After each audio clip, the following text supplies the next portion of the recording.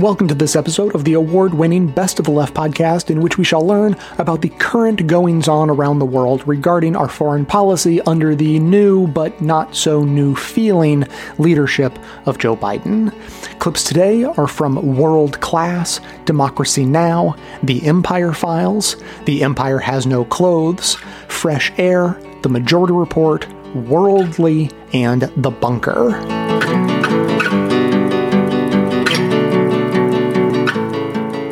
So we have a new administration and we have an old Iran. We have an old familiar problem with respect to Iran. Tell me about the interplay, about what is going on inside Iran, perspectives on the idea that there might be a nuclear deal between the United States and again with Iran, and how should the Biden administration approach joining or not joining the old Iran nuclear deal that President Obama originally signed into? I think the fact that you had two earlier discussions on China and Russia and now on Iran underscores the fact that I really think these three issues are interconnected. You cannot solve them unilaterally, and you need to understand them as a package of a problem, because Iran very clearly is trying to use the China card, is very much trying to use the Russia card to create a wedge with Europe, to create a wedge between Europe and the United States, and to give itself a much easier chance to negotiate this. I think the Iranian domestic situation is in a truly a moment of composite crisis, because the economy is very much in shambles, because of corruption, because of incompetence, and because of sanctions, because of extreme sanctions that have been put on the regime. They have simply augmented the problems that existed, structural problems that existed. There is no easy path to the salvation of the economy on the horizon. There is also a remarkable level of tension within the regime between the reformists, who are increasingly marginalized, and the IRGC, the Revolutionary Guards, who are openly angling to take over the government as the next president. The last elections were probably into the parliament in Iran, were probably the most dismal in terms of the public participation. There's a question of succession. Who should succeed Khamenei? There is an open warfare, in a sense, about this. Just to remind everybody, he's the supreme leader, right? He's the supreme leader, and he has been the supreme leader for 33, Ali Khamenei. And there are two candidates vying, I think, for his succession. One is his son, who Moshtaba, that is becoming increasingly assertive in the public domain. He was very much someone in the shadow. And then there's a gentleman called Raisi, who's the head of the judiciary, and he clearly is behaving as if he is the next anointed supreme leader. And Khamenei is clearly sick. There is open talk about his disease. And in one sense, in terms of U.S.-Iran relations, if he does pass from the scene, that might be an opening, because he has been singularly, intransigently anti-American from the days he was a minor cleric to his entire 42-year career. Well, let's dig deeper, both domestically, and you mentioned the China and Russia cards. I want to come back to that, but let's dig first deeper domestically. So tell us a little more about the economic crisis. It's worse than ever before. And if so, what does that mean in terms of regime stability or instability? I think the economy is the worst that I have certainly seen it. It is far worse than it was, for example, during the war with Iraq. I lived in Iran at the time. I think the economy right now, the revenue is literally gone from maybe $100 billion to maybe $20 billion. Their ability to sell oil has gone to less than $2 billion, literally the last year. There has been a massive flight of capital through corruption. The regime itself talks about $20 billion having left the country over the last year alone. There is unemployment double-digit, inflation double-digit. There is no possibility of bringing in foreign investment in the energy sector that they desperately need. Tourism is non-existent. There are strikes, labor strife over the country.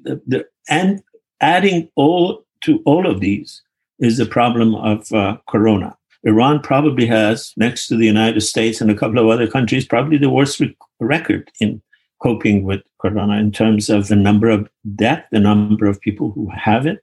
And Khamenei, the supreme leader, decided 3 weeks ago, unilaterally, that Iran is not going to import any vaccines from Europe. And the only vaccine that they're going to be purchasing is Sputnik. Is that right? Wow, I did not know that. Yeah, I mean, with no expertise and, the equivalent of Iran's scientific community all came out against them, virtually all. But that's the nature of authoritarian regimes. Right. What Mr. Putin says goes in Russia. What Mr. Khamenei says goes in Iran. Right. So that would make me think that they would be desperate to do a deal with the Biden administration because of sanctions. But my guess is it's more complicated than that. Tell me how you think that domestic political situation affects their calculus about re-entering into a negotiation with the Biden administration. To me, it was very clear from the moment that the elections were called in favor of the Biden administration, and long before the ex-president accepted it, the Iranian regime accepted the results and began to behave as if there will be a Biden administration. And they were hoping for a quick turnaround and a quick end to the sanctions. Right. They were under this illusion that Biden is going to come in and overnight is going to overturn the sanction regime and open the floodgates to funds. And I never thought this would happen. I never thought this would be a wise policy for the United States, even a possible policy for the United States. And because of the way they have behaved on the nuclear deal in the past, the minute they thought they would be negotiating with the Biden administration for a nuclear deal, they began to create realities on the ground. They began to expedite enrichment. They began to add new centrifuges. They just did something that Europe announced it's a dangerous breach of their agreement. They created metal uranium that has no peaceful purpose. These are very much in line with the way they have done it in the past. They create reality on the ground, and then they negotiate. I think they overplayed their hand. I think they have clearly overplayed their hand.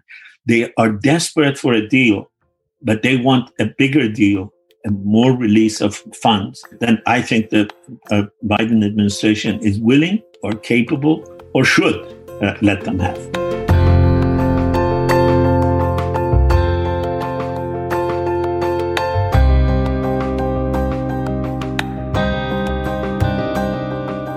Can you respond to the attack, the U.S. bombing of Syria? Yes, the Biden administration, I think President Biden himself specifically felt strongly that because of the attacks in Iraq earlier, that a response was warranted. But what I think many people are fearing is that very quickly the Biden administration is falling into the same old patterns of before, of responding to this and that without having a clear strategy that actually would extract us from these various conflicts and actually pave the way for much more productive diplomacy. The idea that this actually would help us with the diplomacy with Iran, for instance, seems really difficult to understand, mindful of the fact that we are now in a situation in which the Iranians have rejected the offer from the Europeans to come to the talks precisely because of these attacks, because of other measures have been done, which means that these first 2 months of the Biden administration that could have been used for really productively laying the groundwork for new talks seem to instead have been used to just fall into the old patterns. And this is quite concerning because at the end of the day, reviving the JCPOA is another promise that the Biden administration gave during the campaign and said that it would pursue diligently. Were you surprised by these attacks? And explain exactly where they took place in Syria.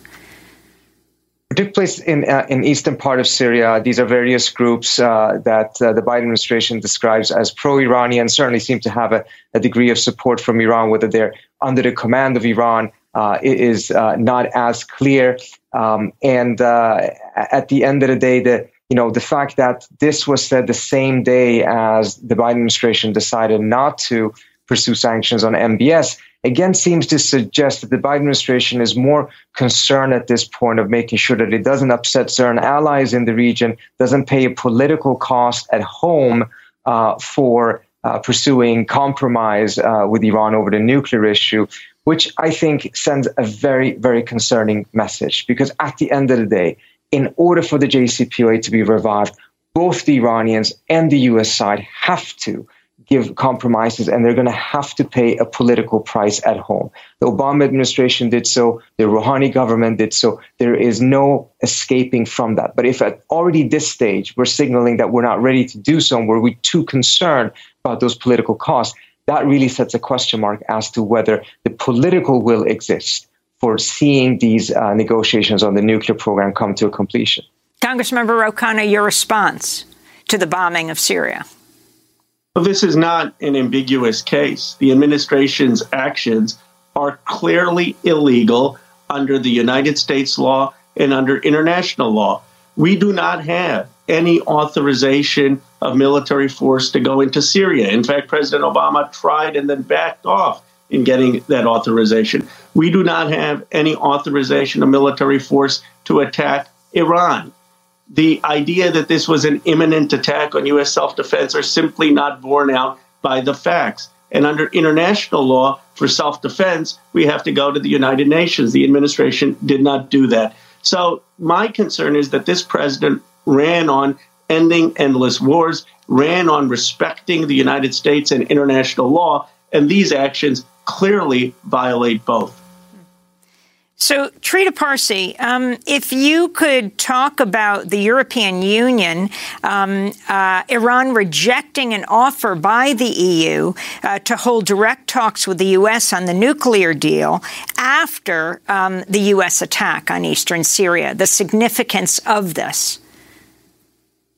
It's a very unfortunate decision by the Iranians. I mean, I think it would have been much better if they accepted this invitation. But at the same time, it is not a surprising decision. In fact, one of President Biden's own senior officials, Wendy Sherman, who is now going to be confirmed next week or having hearings to become the Deputy Secretary of State, she was a lead negotiator under Obama for the nuclear deal, said in 2019 that the idea that the Iranians would come to the table and talk to the United States without some sanctions relief, meaning that the United States would continue to violate the JCPOA and yet the Iranians would come, was extremely unlikely. It's not clear to me why the Biden administration has chosen a strategy that some of its own senior officials earlier on had deemed to be extremely unlikely to succeed. So it's not surprising. It's very negative. And now we're in a worse situation. There's going to be a fight potentially today at the IAEA Board of Governors about whether to censor Iran for some of its reductions of obligations under the JCPOA, while the United States continues to completely disregard all of its obligations. So these are all the type of wrong measures and steps that should be taken at this stage of diplomacy. At this stage, there should be goodwill measures. There should be positive signals of intent in order to create the best possible circumstances for diplomacy to start. Now we're having the opposite. Can you explain, Trita, Iran's demand that the U.S. end sanctions before returning to negotiations? Explain what the U.S. sanctions against Iran are and how they're affecting the people there. Well, the Iranians have now suffered tremendously under sanctions that President Trump put in place in 2018 and 2019 and onwards. These have been devastating to the Iranian economy. In fact, President Trump intensified those once COVID broke out, seeing the pandemic as a way to further enhance the impact of sanctions. And this means including blocking Iran's ability to get IMF loans for the purpose of fighting the virus. So the Iranians have suffered tremendously under these sanctions for the last couple of years. I think part of the reason why they're fearful of going to the table without getting some indication, not all sanctions need to be lifted from their perspective, but some indication that the U.S. is going to lift sanctions is that otherwise they fear that the talks may not succeed. They will get blamed for the breakdown of talks. They will be seen as being at fault, even though the United States under Biden has not changed Trump's position of maximum pressure. So the U.S. doesn't even come back into the deal, but manages to shift the blame onto the Iranians. I think this is part of their fear. I think at the same time, demanding that all sanctions be lifted, which they did earlier on, is completely unrealistic. What is happening right now is that the Iranian demand is that the U.S. side promises that once the U.S. is inside of the deal, it will lift sanctions. But it's also very difficult to see how the US could reject that, mindful of the fact that once it is inside a deal, it has to lift the sanctions. Otherwise, it will be in complete violation of the deal.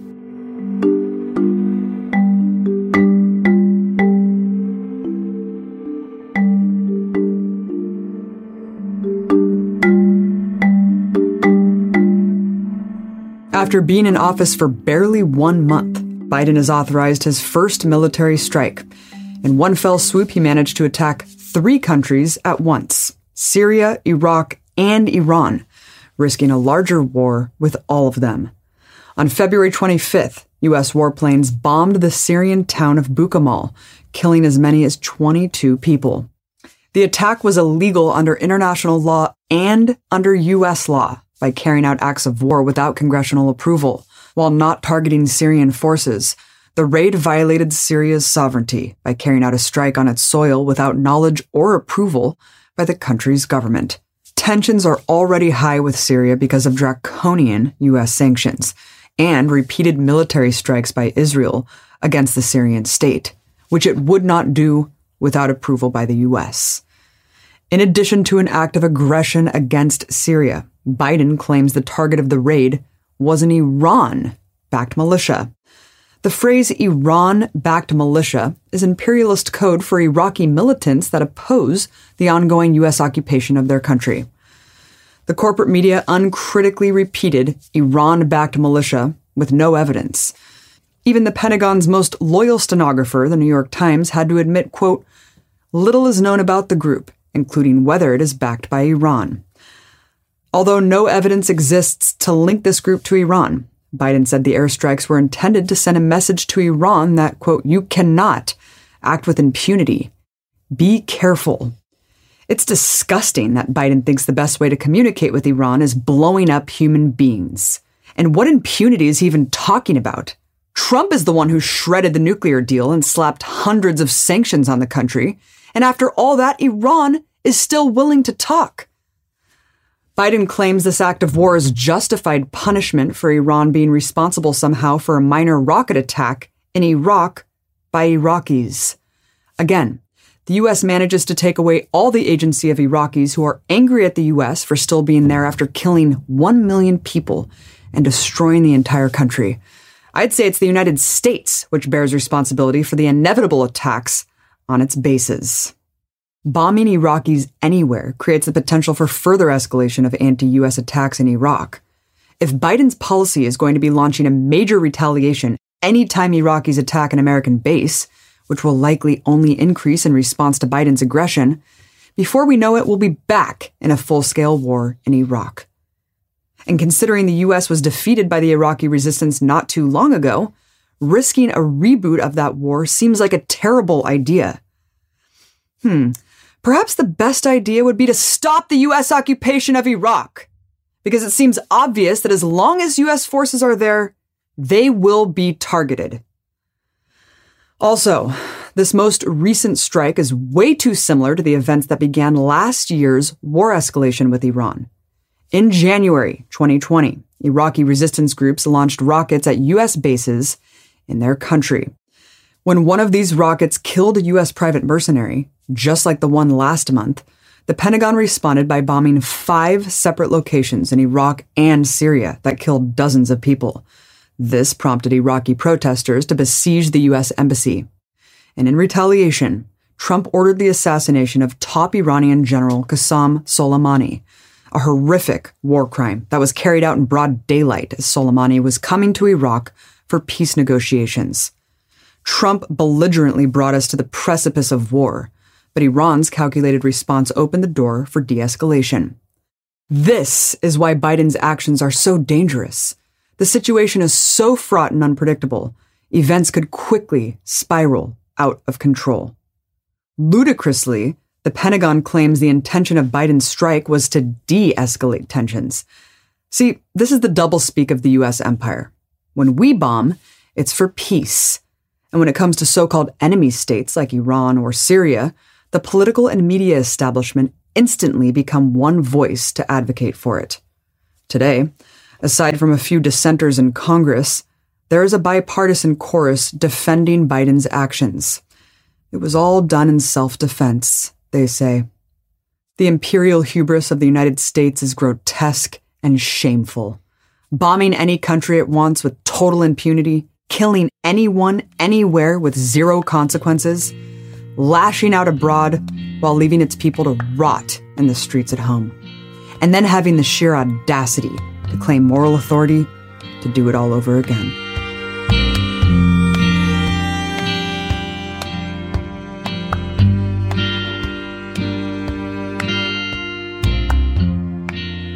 Afghanistan, America's oldest war, not America's longest running war, and possibly slated now to go on even longer, depending on what the Biden administration chooses to do.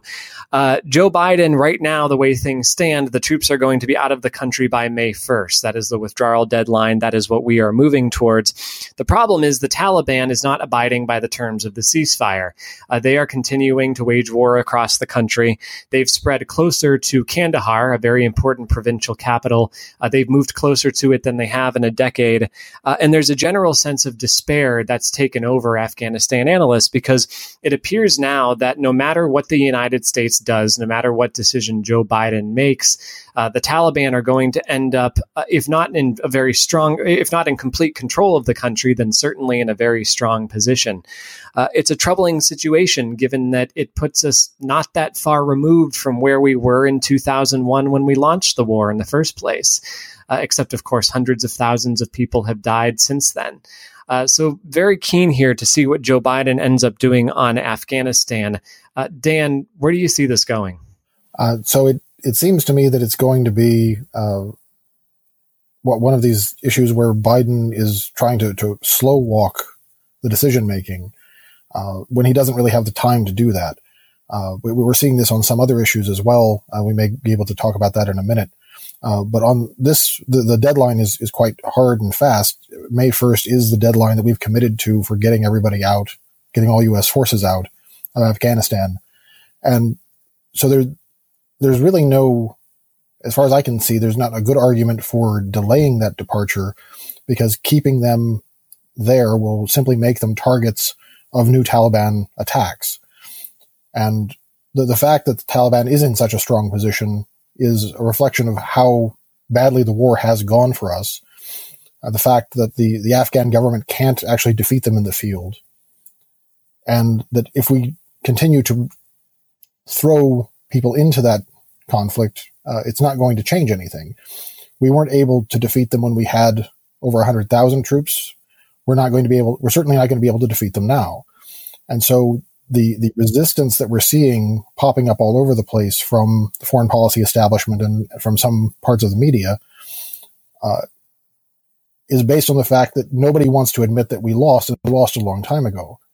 And so I think the best thing that Biden can do is to face up to that, to acknowledge it, and to tell the public that staying in Afghanistan any longer doesn't serve the national interest. It doesn't.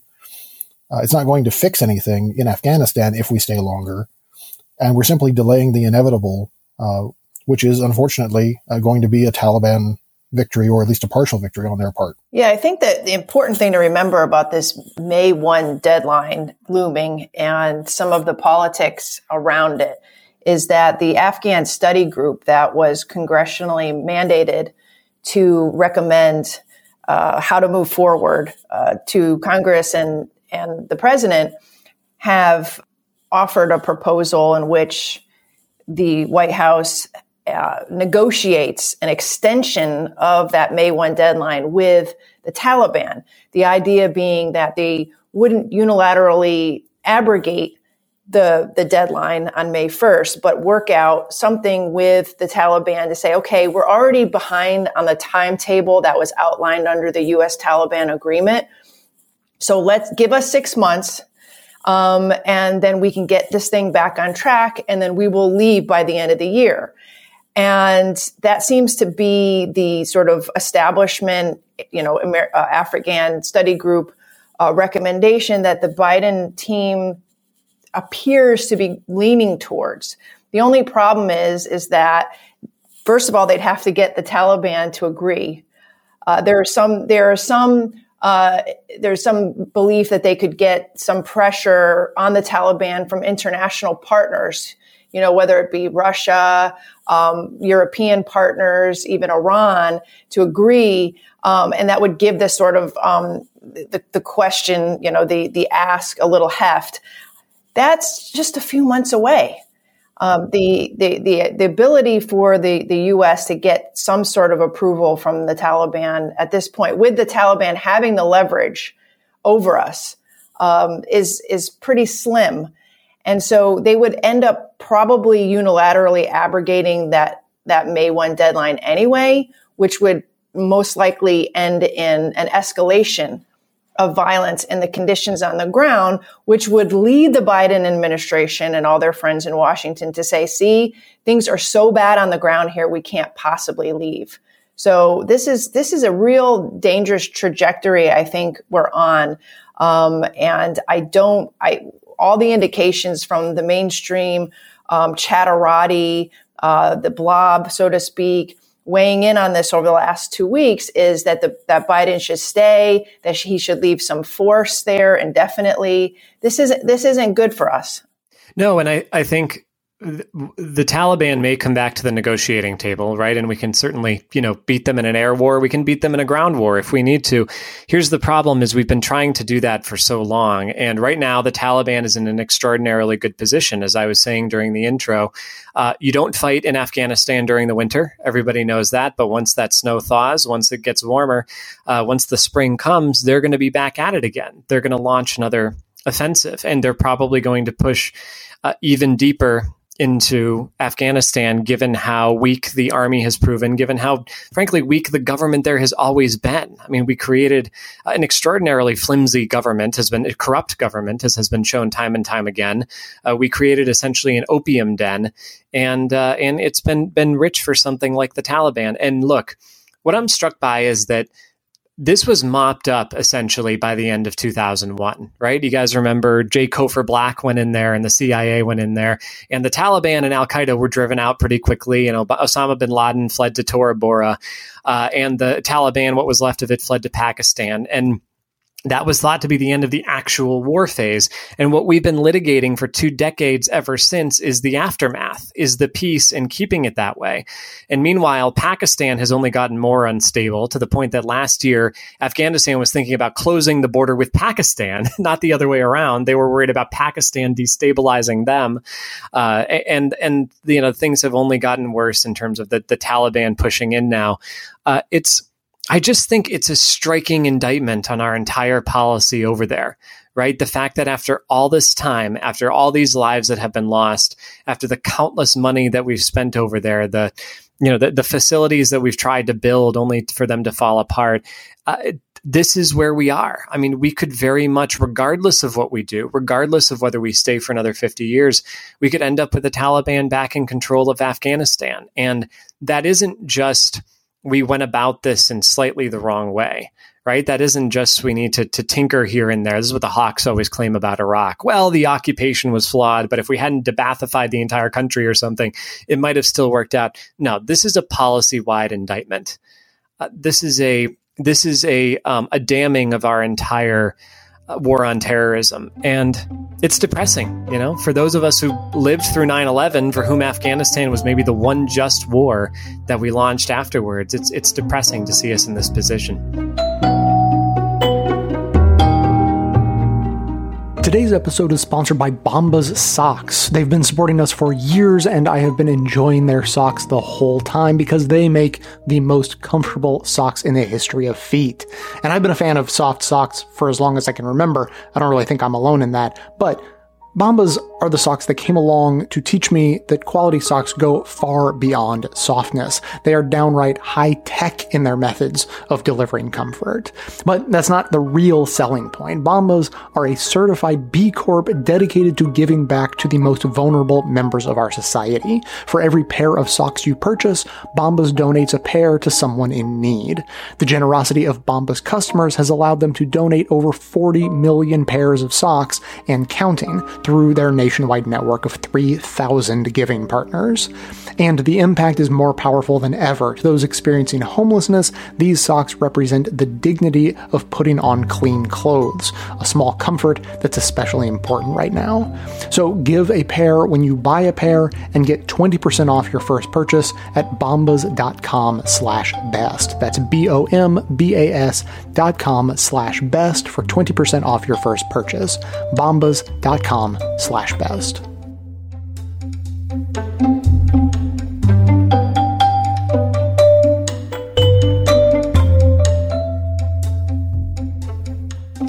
So let's start with the deal that Trump negotiated with the Taliban. Can you describe the deal to us?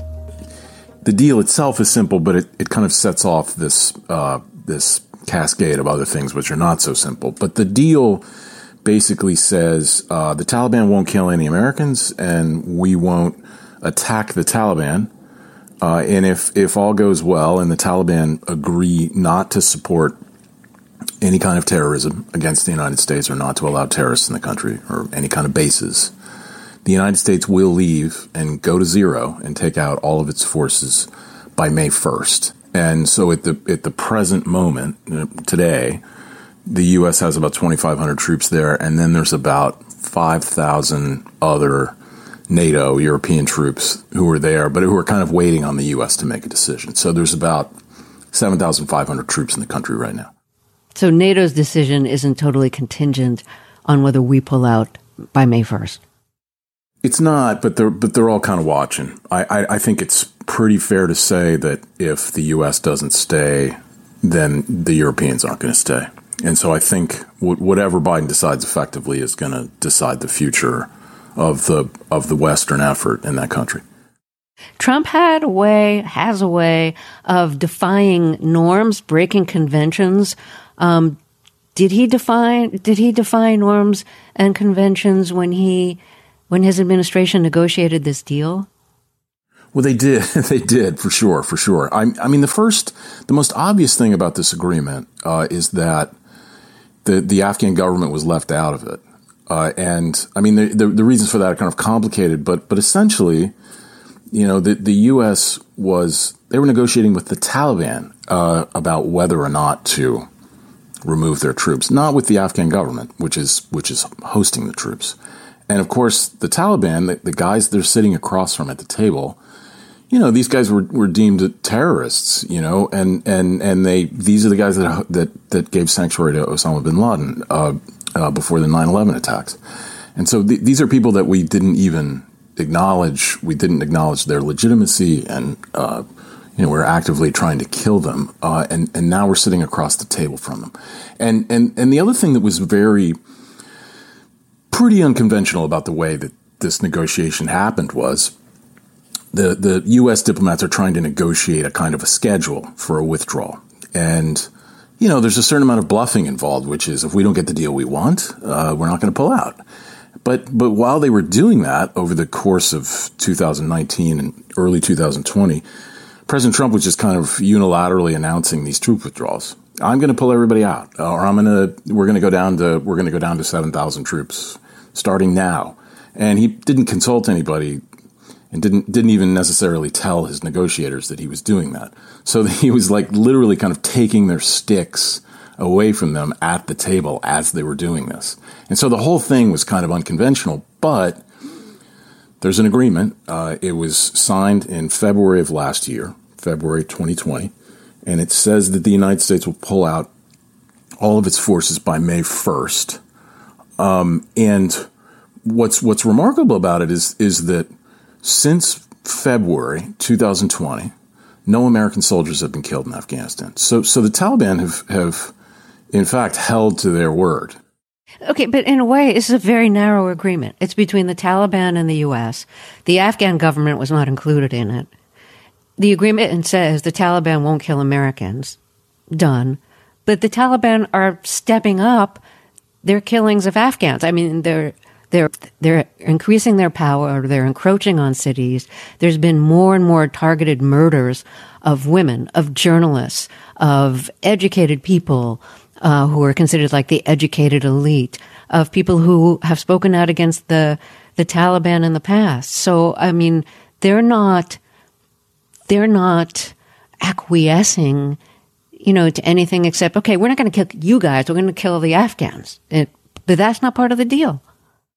It's not part of the deal. And it's a terrible situation. It's a terrible situation. And it's difficult not to conclude when you stand back and look at it that the real purpose of this agreement, and I think President Trump even said this, was just get out. The U.S. is going to get out and leave the Afghan government and the Taliban to each other, which I think almost certainly means a lot more violence and probably something like civil war. But that's the kind of subtext for all this. So the Taliban, the leaders are sitting at the table and they're negotiating with the Afghan government right now about some kind of peace deal, ceasefire, some kind of interim government, the thing that's supposed to end the war.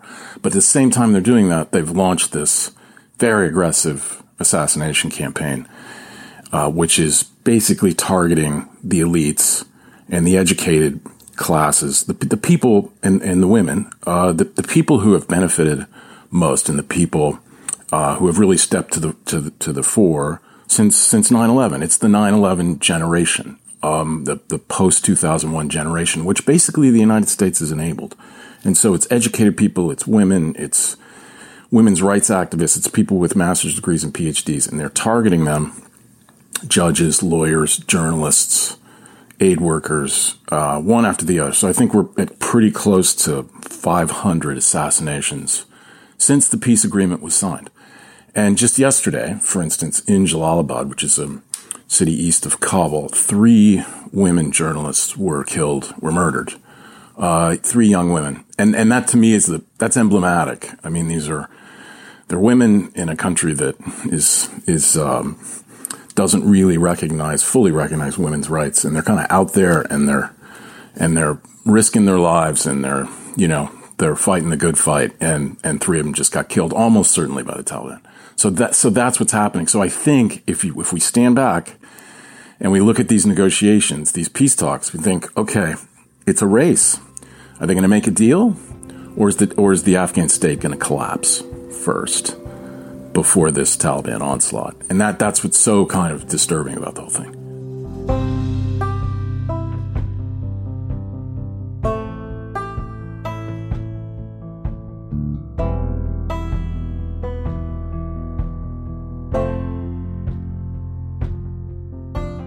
We rarely ever talk about anything good on this show. It's almost always doom and gloom.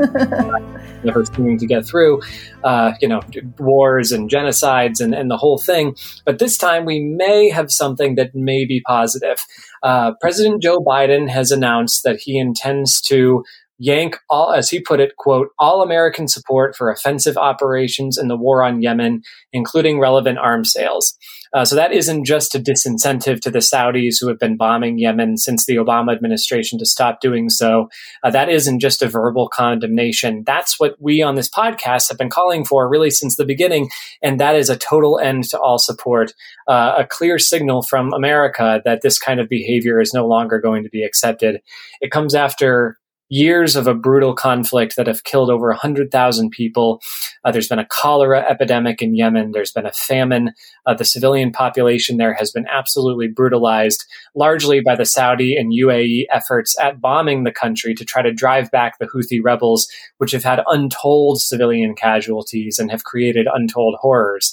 So finally, we're getting out, and Biden is also delisting the Houthi rebels as a terrorist organization, which would have blackballed them. Another sign that he doesn't intend to side with the Saudis anymore. Another sign that he just wants to get out.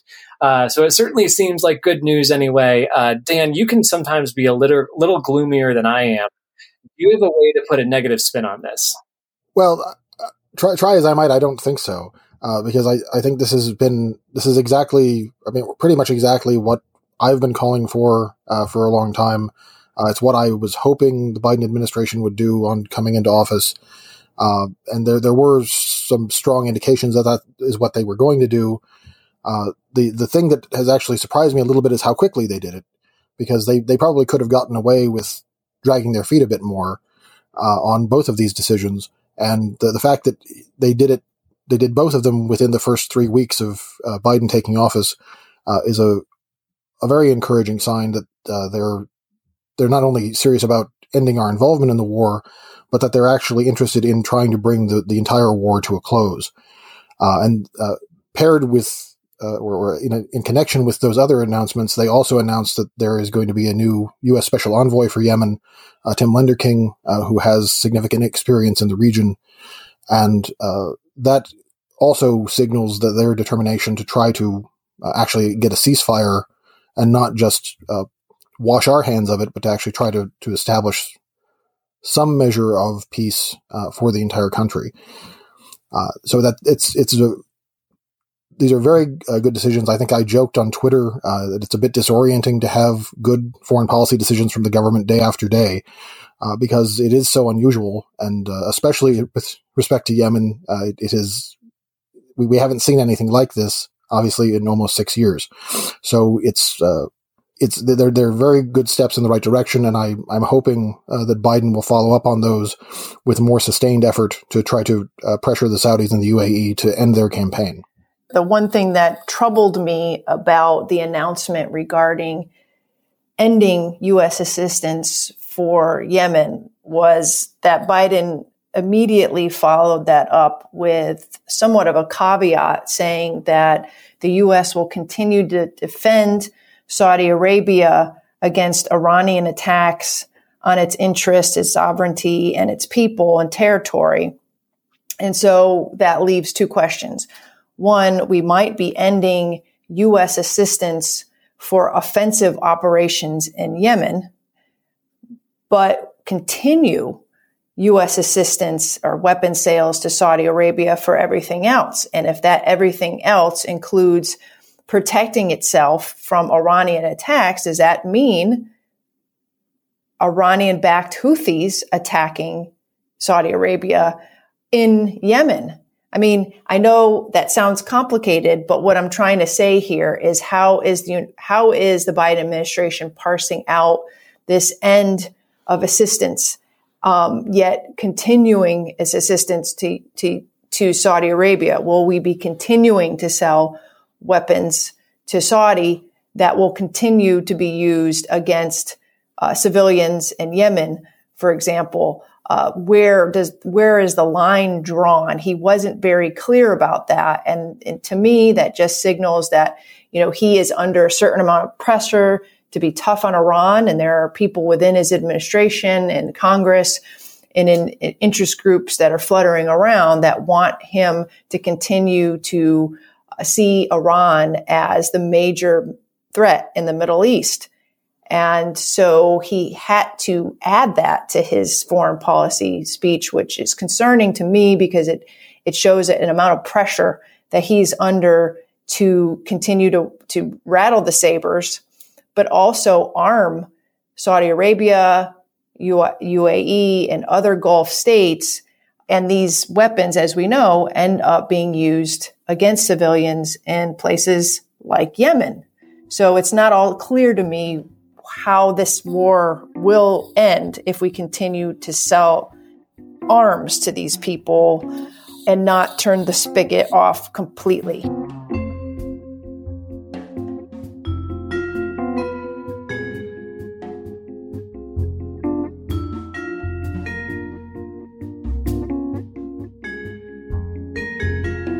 Biden administration is taking a lot of heat, and I think rightly so, for their backing off of holding the Saudi Crown Prince Mohammed bin Salman accountable for his orchestrating of the murder of Jamal Khashoggi. And Jen Psaki is on her heels trying to defend this position that's clearly meant to appease the leaders of Saudi Arabia and maintain that relationship based on arms sales and, of course, that sweet, sweet oil. Here's Jen Psaki yesterday, I believe. Back on Saudi Arabia, during the campaign, obviously, former Vice President Joe Biden was very well aware of the history of the U.S. government in terms of who they sanction and who they haven't. But yet he said, we're going to make them pay the price and make them the pariah that they are. How does this come anywhere close to his pledge to Americans in November of 2019 at that debate? Well, first, the president has been clear to his team, and he's been clear publicly, that the relationship is not going to look like what it's looked like in the past. And even before the release of the report on Friday, we had taken actions as an administration to make that clear through diplomatic conversations to our partners and allies in the region and through our actions. And that includes a change in how we are communicating with the Saudis, counterpart to counterpart, going back to that appropriate line of communication. It includes not holding back and raising concerns about human rights abuses. We did see last month that Saudi Arabia did release 2 dual national prisoners and women's rights activists. It includes pulling back from our support from the war in Yemen. But it's important to also note that there are areas where we have an important relationship with Saudi Arabia, intelligence sharing, also helping defend against the threats and the rocket attacks that they are getting, getting from bad actors right at their doorstep. And global diplomacy requires holding countries accountable when needed, but also acting in the national interest of the United States. And that's exactly what the president's trying to do. Notice she said holding countries accountable there, right?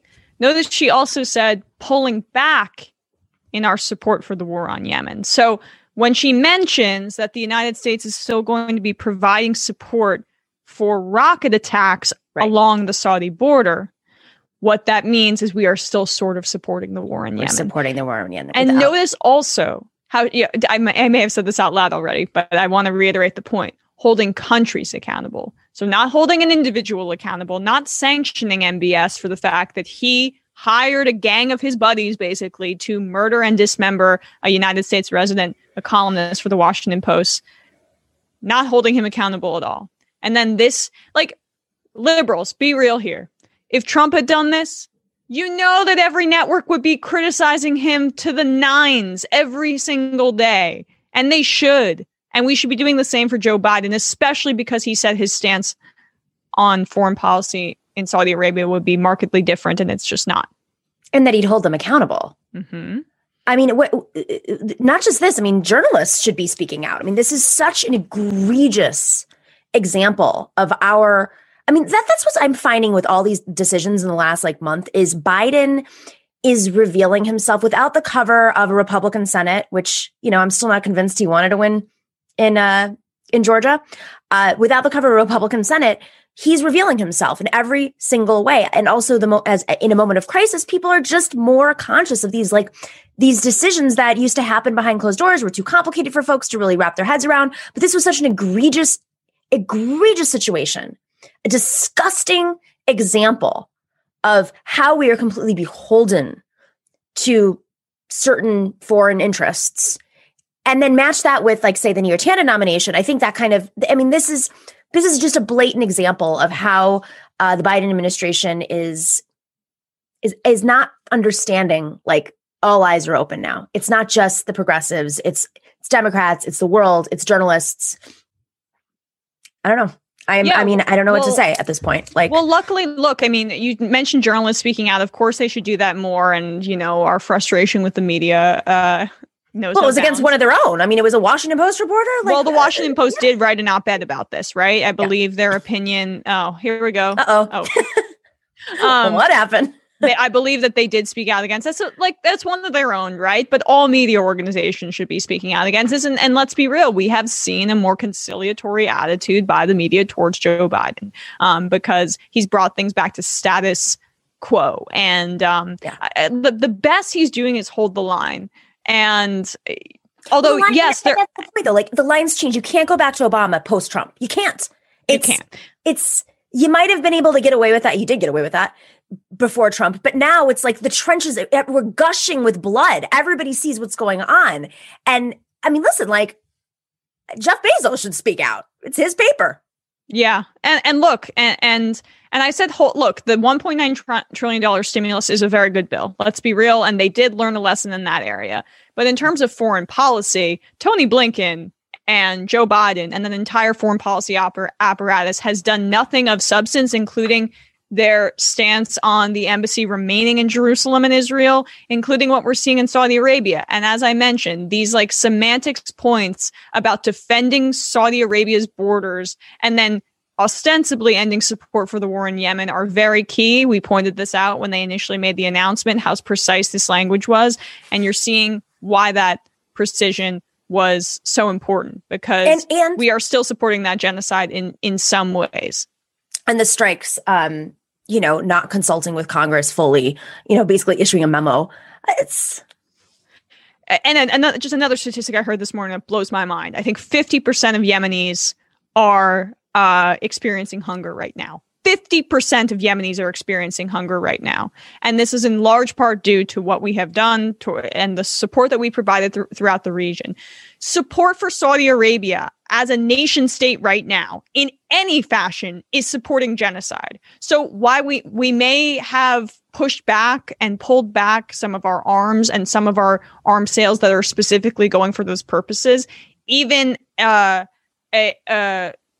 support for Saudi Arabia in terms of defense is still buttressing this effort in other ways. And so let's be real. The changes from how Donald Trump treated Saudi Arabia, Mohammed bin Salman, and how Joe Biden is currently treating them and Tony Blinken in that administration, it's been negligible. It's not been enough at this point. And that the backlash that they're receiving about this MBS decision or lack of decision is indicative of that.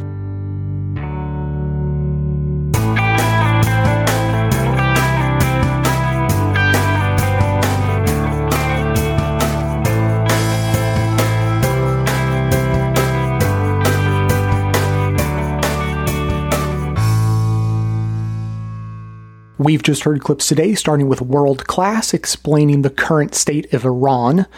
Democracy Now! Discussed the bombing of Syria. The Empire Files looked specifically at the destabilizing effects of bombing Syria. The Empire Has No Clothes lamented at the state of the Afghanistan war from the now aged anti-war movement perspective. Fresh Air discussed the negotiations with the Taliban that happened under Trump. The Empire Has No Clothes also looked at the hopeful news about reducing the war in Yemen, and the Majority Report criticized Biden and the media for not holding Mohammed bin Salman accountable for the murder of Jamal Khashoggi. That's what everyone heard, but members also heard bonus clips from Worldly, speaking with Senator Chris Murphy about the future of Saudi Arabia and America's proxy wars. The Empire Files looked at 2 arms sales made under Biden to authoritarian groups from South America to Egypt, and The Bunker looked at the future of the Middle East in a more holistic way, even remembering to account for the economic and immigration impacts of climate change. For non-members, those bonus clips are linked in the show notes and are part of the transcript for today's episode, so you can still find them if you make the effort. But to hear that and all of our bonus content delivered seamlessly into your podcast feed, sign up to support the show at bestoftheleft.com/support or request a financial hardship membership, because we don't make a lack of funds a barrier to hearing more information. Every request is granted, no questions asked. And now we'll hear briefly from you.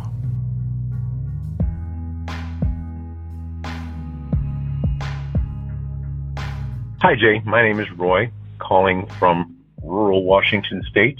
I just finished listening to episode 1402, Racism or Classism.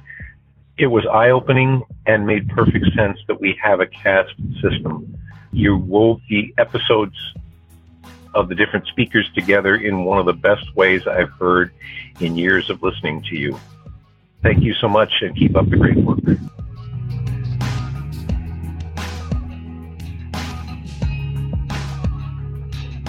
Thanks to all those who called into the voicemail line or wrote in their messages to be played as voiced mails. If you'd like to leave a comment or question of your own to be played on the show, you can record a message at 202-999-3991 or write me a message to j@bestoftheleft.com. Thanks to Roy for his kind words, and to Erin, our researcher, for her efforts on helping to pull that show together on caste and the invention of race.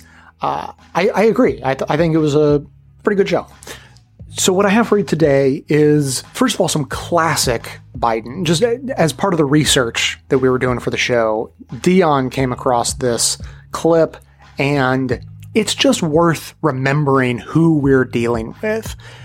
Joe Biden has been, he's been there, but he's been sort of in the background, and he's done a lot of things and said a lot of things in such a way that it's possible to have never known he said these things, or it's possible to have known about it, but he said so many things that you've forgotten. So Dion came across this clip from just over 10 years ago, which is worth remembering. Do you have faith in President Karzai? Look, I've known President Karzai for a long, long time. I think he's in a very difficult position. We could argue that there could be a stronger leader, but you deal with the hand you're dealt, as the old saying goes. And we are all on the same page now for the first time. The American military, the American civilians, the administration, the Congress, the NATO, our allies, the Afghanis, that here's the deal. You got to step up your governance capability. We're going to help train your folks. You got to step up. We cannot want peace and security more than you want it in your villages and in your homes. We're going to help train you. In the meantime, we've set a lot of our critics say you shouldn't set a deadline to get out. The reason we needed to do that is the same reason we did in Afghanistan. We had to say, look, you got to step up, man. Let me tell you, we're going to start. Daddy's going to start to take the training wheels off in next July. So you better practice riding. I know. If you're like me, you start hearing that clip and you're like, okay, this is some classic stuff. And then you get to that last line or two and the bile comes up in your mouth a little bit. It is so gross. We've been talking this last week about old school racism and old school depictions in Dr. Seuss books. And in the bonus show we did, we touched on that as well, but we also brought in a discussion about the artist Hergé, who did the Tintin comics, which Americans know about, but they're more popular elsewhere. And some of those old school comics of Tintin are just the worst kind of colonialist propaganda, so much so that the artist sort of didn't realize what he was doing and felt bad for it later. But that's the level of grossness that 100 years ago, an artist did a colonizer's depiction of the Congo. And for Joe Biden to refer to the relationship between America and Afghanistan as daddy's going to take the training wheels off, we just haven't come that far. We might as well be walking around in our khaki adventuring ensemble and, treating the natives as lazy, pathetic subhumans who we need to try to civilize. It is just not that big of a difference when you hear Joe Biden talk that way. Hopefully he's made a little progress in the last 10 years, but it's hard to say if he's made progress in his actual thinking or if he just doesn't say those sorts of things out loud anymore. Okay, next up, I'm going to take on the monumental task of trying to interpret Joe Biden for you. I'm not looking forward to it, but as we were doing the research for this episode, I wanted to know what was up with the Uyghurs in China, and have we said anything? Have we done anything? What's Joe Biden's take on the Uyghurs recently? And a news story came up from a couple of weeks ago that was only being covered in the right-wing media about Joe Biden and his position on the Uyghurs. So we just went straight to the source. We found what he said about it, and it's not pretty, but not for the reasons you're fearing. It's not that what he said was particularly terrible. It's just that he doesn't speak very well to the point that he needs an interpreter. So let's have a listen to this and I'll take a stab at it. You just talked to China's president. Yes, for 2 hours. What about the Uyghurs? What about human rights abuses? We must speak up for human rights. It's who we are. We can't. My comment to him was, and I know him well, and he knows me well. We're a 2-hour conversation. You talked about this to him. I talked about this too. And that's not so much refugee, but I talked about it. I said, look, Chinese leaders, if you know anything about Chinese history, it has always been the time when China has been victimized by the outer world is when they haven't been unified at home. So the central, vastly overstated, the central principle of Xi Jinping is that there must be a united, tightly controlled China. And he uses his rationale for the things he does based on that. I point out to him, no American president can be sustained as a president if he doesn't reflect the values of the United States. And so the idea, I'm not going to speak out against what he's doing in Hong Kong, what he's doing with the Uyghurs in western mountains of China, and Taiwan trying to end the one China policy by making it forceful. I said, and by the way, he said he gets it. So I'm going to mercifully pause it here because this is a good enough point to stop and reflect on what we just heard and understand that what is being reported in the right-wing press and also just sort of tweeted about by people who are watching, who are expressing things like, wait a second, what did he just say? Did he say he's not going to criticize China about the Uyghurs? That it's just a cultural difference? Or maybe he gets to that in a moment. And that is not my interpretation. But I do understand why people are coming to that interpretation. I think that in the right-wing media, they are giving it the least generous possible interpretation in order to come to that conclusion. But he clearly is not speaking very well on this subject, even though what he does say indicates that he knows a lot about it. Here's my take. He starts off by speaking forcefully about how we must speak up for human rights. He says that's who we are, and goes on from there. And what I think he should have done was just speak up for human rights. But what he did was told the story about how he spoke with the president of China about what he was going to say about the Uyghurs and human rights, which is a big difference. People may want to criticize what I'm saying as bending over backwards to give Joe Biden the biggest benefit of the doubt possible. And I'm going to preemptively disagree with that criticism should it come, because first of all, I think that my interpretation is the fairest interpretation. It goes along with his administration's stated policy, the stated policies of the Secretary of State, everything he's said in the past. And it doesn't seem that he's giving an indication that he's changing any of that. He just does such a bad job of framing it that he opens the door to misinterpretation, or in all likelihood, in many cases, willful misinterpretation. But it's not all roses. I actually have an extremely critical perspective on this. I think that what he is saying is that we must stand up for human rights, and that's what I'm going to do, and that's what our administration is going to do, etc. But when he tells this story about speaking with the Chinese president, about why China does what they do, and they have the one China policy, and it's because of this cultural history of theirs about when they are attacked from the outside or when they're vulnerable from the outside, it's because they have internal conflicts. And so they have a policy to try to unify the country through cultural genocide and brainwashing. No big deal, right? And so he's explaining their perspective. But then he says, but look, I'm the president of America and we have a different cultural history. And it's because of our different cultural history that I have to be critical of this. That's where it gets gross. So people are interpreting that as he's excusing what China is doing because it's just a cultural difference. But I think it's sort of weirder than that. It's not that he's excusing what China is doing.